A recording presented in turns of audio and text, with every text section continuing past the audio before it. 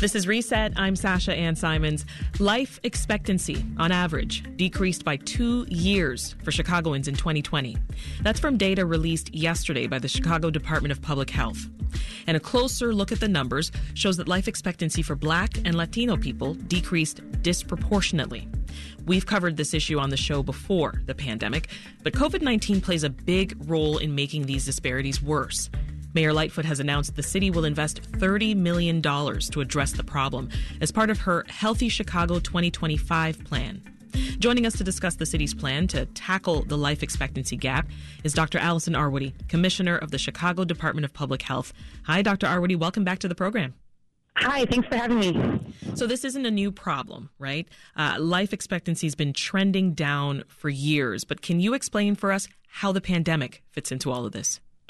Yeah, absolutely. You know, the Chicago Department of Public Health tracks life expectancy because for me, it's if you were going to choose one number, it's the one that tells you the most about health in the city. And after 150 years of increases in life expectancy, just over the last decade or so, we've started to see that fall.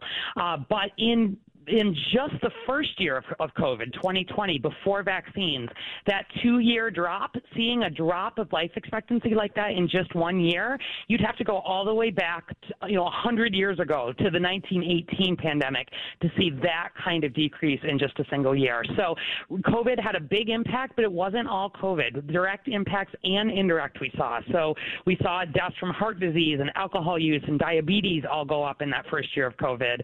We saw motor vehicle accidents, drug overdoses, gun-related homicide, lots and lots of factors. And unfortunately, as you noted, it didn't land equally on all Chicagoans. So although all race ethnicity groups saw that loss of life, at this point, Black Chicagoans across Chicago live 10 years less long than white Chicagoans. Walk us through what factors contribute to that racial divide. Yeah, so the biggest one is actually those chronic diseases, the heart disease and the diabetes and some of the cancers. A lot of that, of course, is linked to things like the people have access to healthy food and opportunities to exercise, safe spaces. But after chronic diseases, COVID-19 and other infectious diseases are coming in at number 2.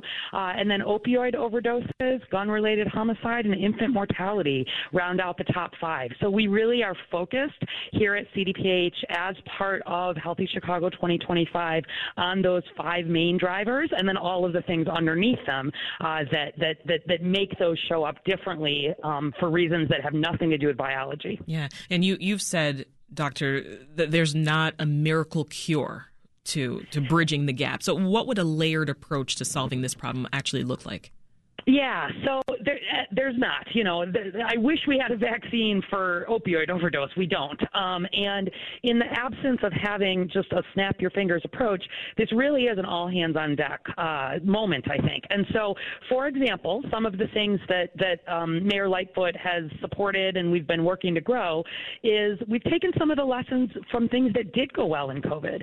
Things like investing in community-based organizations, some of which are traditionally health-focused, some of which are not traditionally health-focused, but creating these regional networks of organizations that have as a primary goal, along with working on housing or gun violence or education or development, also thinking about how that work connects to health.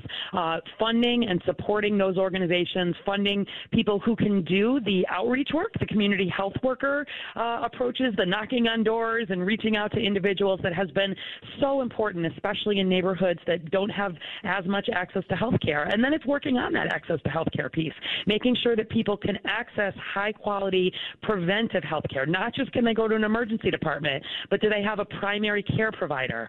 Do they have a mental health provider if they need that? And so we've been making investments in mental health resources. We've been supporting the federally qualified health centers, which all over the city exist for people who may not have insurance or a high income or have immigration paperwork all in place. And it's about healthcare, but even more than that, it's making the investments in the places that we haven't always made them. And life expectancy for Latino people dropped 3 years between 2019 and 2020, which is very, very startling, Doctor. Yes. Speak to how urgent this problem is for this city. Yeah, it really is. You know, Latinos saw the largest decrease in that first year. And in fact, we've seen a 12-year decrease for Latino life expectancy just since 2012. And a lot of that, again, is linked to chronic disease. But we also know Latinos are less likely to have health insurance, in some cases less likely to be connected to health care. And this is a problem for everybody, regardless of race, ethnicity. There are ways in which our city is not set up to allow people to live their healthiest lives. And I think if we don't put health as part of conversations we have, whether it's related to economic development, educational opportunities, these have impacts on health too. Some of that root cause work is critical. As you've mentioned, Black Chicagoans are expected to live on average an estimated 10 years less than white Chicagoans. And it's the first time in decades that life expectancy actually fell below the age of 70 for the city's Black population. That's right. Why are we going backwards, Doctor?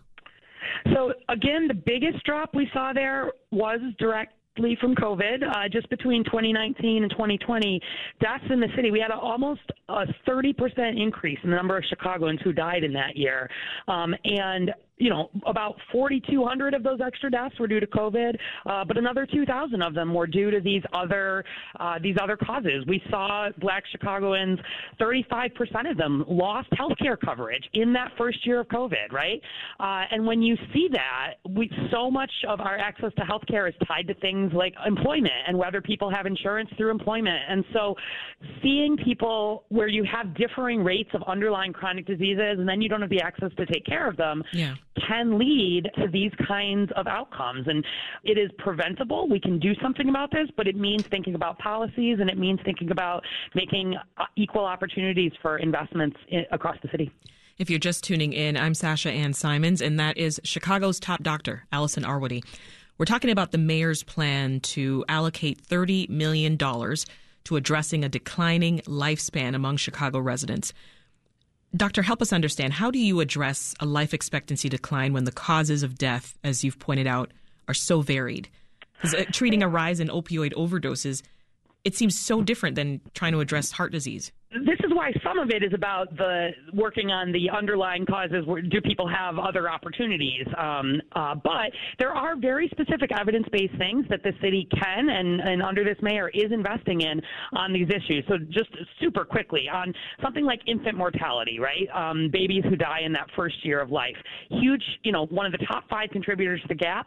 And we're launching a program called Family Connects that aims to actually have a nurse doing a home visit to every baby born in the city eventually.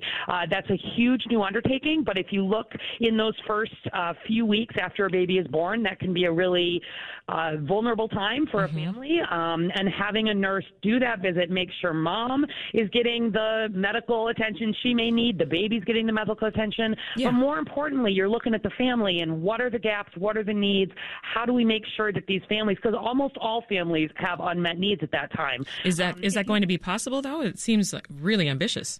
It does seem really ambitious, but we you look at numbers like this, you got to set ambitious goals. We're already in 4 birthing hospitals in Chicago. There are 18 birthing hospitals, and we're hoping to really be in all of them over the next year if we can get there. We're using some of the, the new rescue funding to support this kind of expansion. But we've seen in other countries that these sort of home-based approaches and really making sure that we're moving healthcare out of clinic settings, making sure everybody can access it. Again, universal. This is how you drive these kinds of improvements. And you don't tie it to whether somebody's income or their insurance or where they live. You say this is a need. More than 90% of families in Chicago have unmet needs, like in those first few weeks after a baby's born. And how do we as a community think about preventing what can be really bad outcomes at that really vulnerable time? So that's the public health approach, as opposed to waiting for somebody who has a problem to sort of come and seek health care. It's about how do we create systems that make sure everybody has the access that they need and the support to really be able to live their healthiest life possible. So when it comes to the life expectancy gap, how does Chicago compare to other cities? So our gap is bigger than some other cities. There are cities that the gap is even larger, but we are such a segregated city still here in Chicago by race ethnicity going back decades that geography can sometimes be shorthand for race ethnicity here. And so we see some concentration. For example, there are parts of the city, especially on the south side and the west side, that for decades and decades and decades have not had a lot of investment geographically. So you have these pockets of not a lot of economic opportunity sort of overlaid with race ethnicity, and it means that the gap is bigger here. And again, we really see that as something you've got to talk about the structural racism that underlies that, and it's about recognizing that here we have made decisions for decades and decades that have led to this gap. This is not something biological, and we are, this is not something Chicago should at all think is acceptable, and we're trying to raise awareness of it and tackle it head on. Yet the mayor's plan, Healthy Chicago 2025, is supposed to address this health disparity in the next 3 years. Is that feasible? Closing this gap in 3 years is not feasible, but setting the goal of closing this gap and making progress toward that is not only feasible, I think it's imperative. And as I said, we're investing, I told you about the infant mortality, but in gun-related homicide, it's not all about police investments. For the first time, we are making real investments in some of the city in the violence prevention, street outreach kind of work that shows when you look at people who are in these violence intervention programs, you see a 20-30% drop in gun-related both victimization and arrest. These are the kinds of preventive investments that we need to make as a city and that we are making newly for the first time, honestly, under this mayor. And there's a long way to go on this, but it's not all COVID. There's similar work happening on opioid overdose and then the chronic diseases. Really, what does it mean to create a city where people can access things like healthy food no matter where they live? There's a lot to do, but there is evidence on what cities can do to work on this. And I think using life expectancy, it's a hard measure. It's not one you can fudge, and I think that's important. Where we as a city address whether we're handling, one of the most important roles, which is protecting people's health and safety. And with so much to do and so many pieces to this puzzle, what do you want to see the city address first with that $30 million? Yeah, so one of the things I love about this $30 million investment is it does go in these Healthy Chicago equity zones to 6 regions of the city. The whole city is in one of these, to be clear.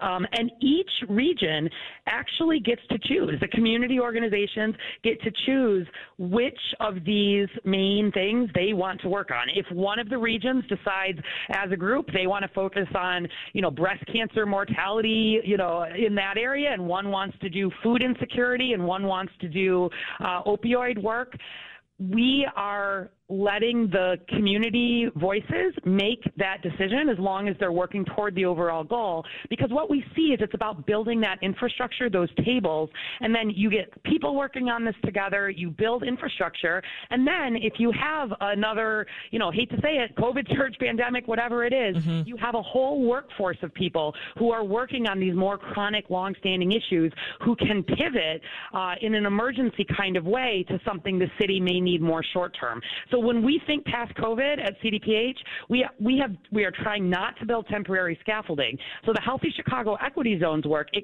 comes from lessons of COVID of saying, let those community leaders decide which for their area is what they most want to focus efforts on, get that coalition building going, get that workforce going, and really get to work on the day-to-day work of making sure that we're getting people access to things that can make them healthier. You also then build that muscle so that we're more ready, especially from personnel perspective, if we were to have another crisis at some point here.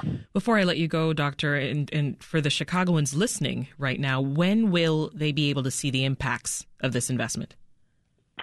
So Certainly, you'll note we were talking about 2020 data now. That's because it does take more than a year for all of the death certificates to, come through. We know how many people died from COVID, for example, in 2021. We know how many people have died in 2022. But a lot of those other causes only really come to us as the death certificates get finalized. So if people would like to go to chai.gov/COVID impact, you can see some more details about both this data and some of the surveying we've done to understand what's driving it. But then also the Chicago Health Atlas. ChicagoHealthAtlas.org is where people can look by neighborhood if you want to see what's happening in your neighborhood on a lot of these root causes. And we'll be updating that at least annually and speaking really honestly and openly about where we're making progress and where we're not.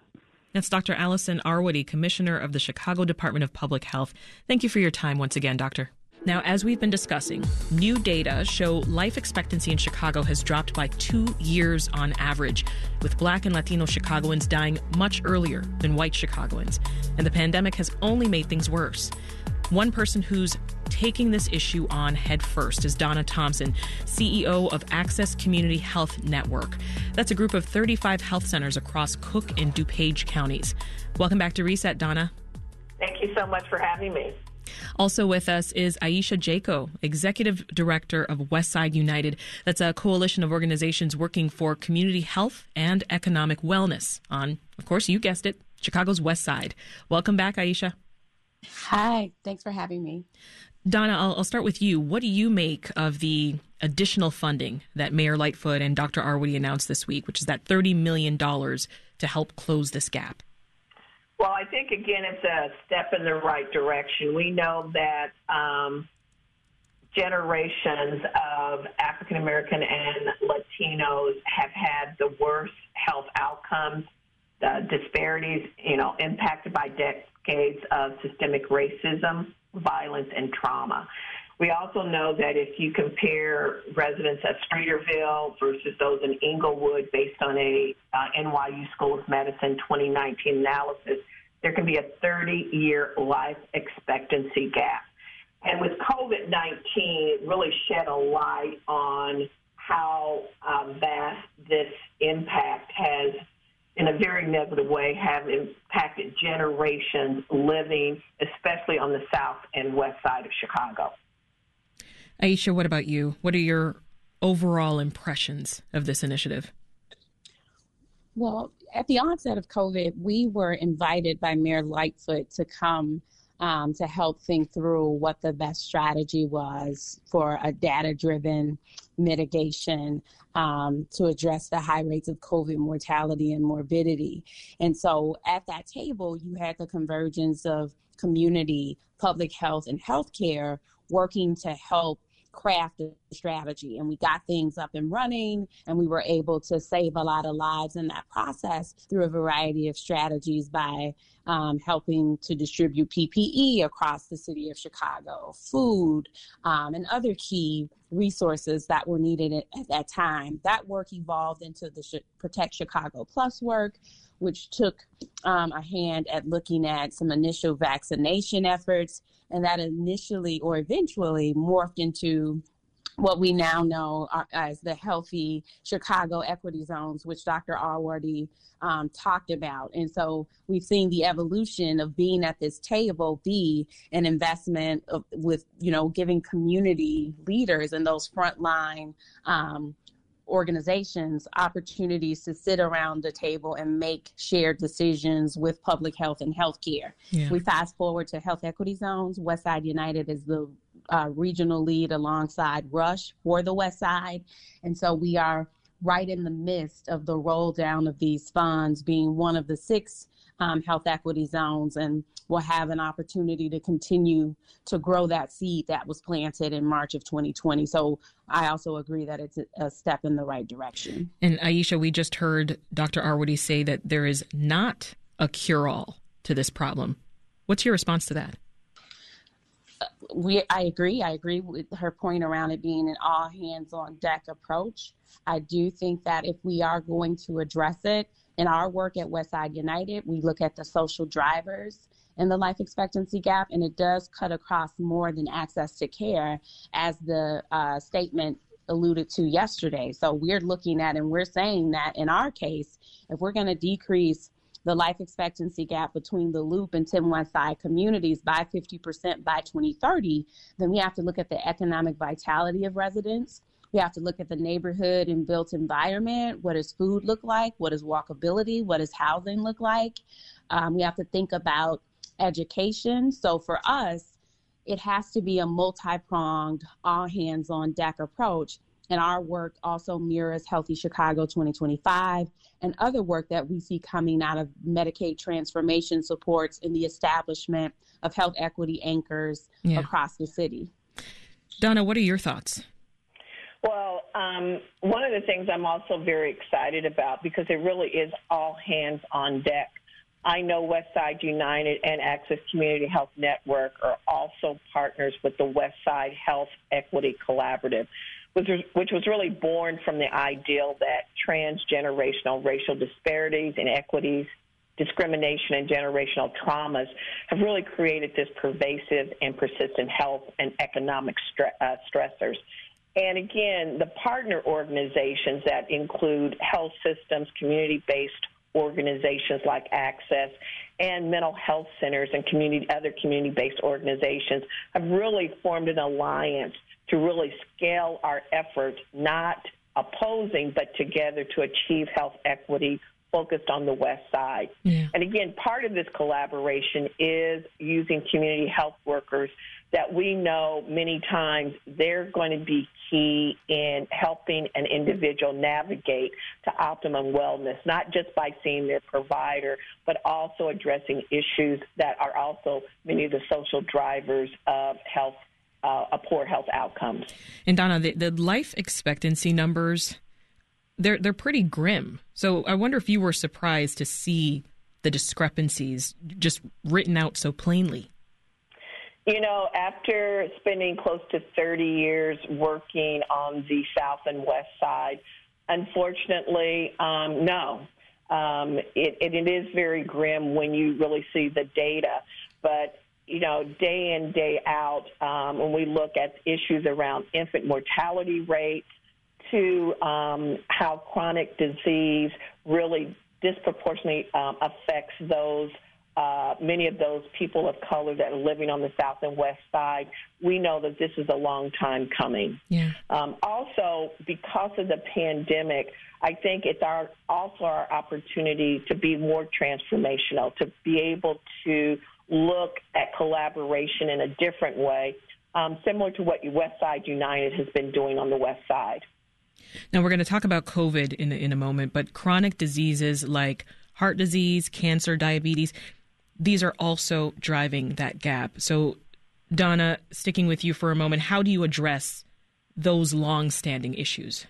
Well, one of the things we know because of COVID that many people have been hesitant in getting preventive care and also staying engaged with their providers. And so we have an all-out campaign of getting people back into care, making sure that they get their preventive screenings.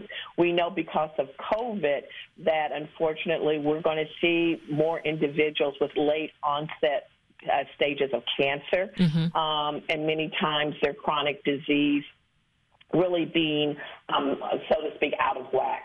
And so it's up to those in primary care as well as those that we collaborate with that can influence, can help guide, and being trusted individuals in their communities. And that's why community health workers are so vital during this time with the model that we're creating with the Westside Health Equity Collaborative. Aisha, what do you hear from people that you interact with on a daily basis? Like, what do they say would help them improve their health and ultimately close the gap? So in terms of us, when we think about our domains and some of the conditions that are listed as causes in the gap beyond COVID, is that we look at hypertension management. And so there are strategies, one, to align across our health systems, to standardize care. And when we talk about community-based practice and what we hear from community, it is resources that allow them to take their health into their own hands, so that you don't have to wait until your next appointment to track your blood pressure. But there are things in place that you have access to, like a cuff and other technology that allow you to take ownership of your health. Another piece is also in the maternal child health space, where we are working again with our FQHCs and health systems around thinking through how we standardize care, since we know that East Garfield Park on the west side has the highest disparity. We know that Black women do. So we're thinking about strategies like Dr. already mentioned, Family Connects. We're a part of a collaborative on the West Side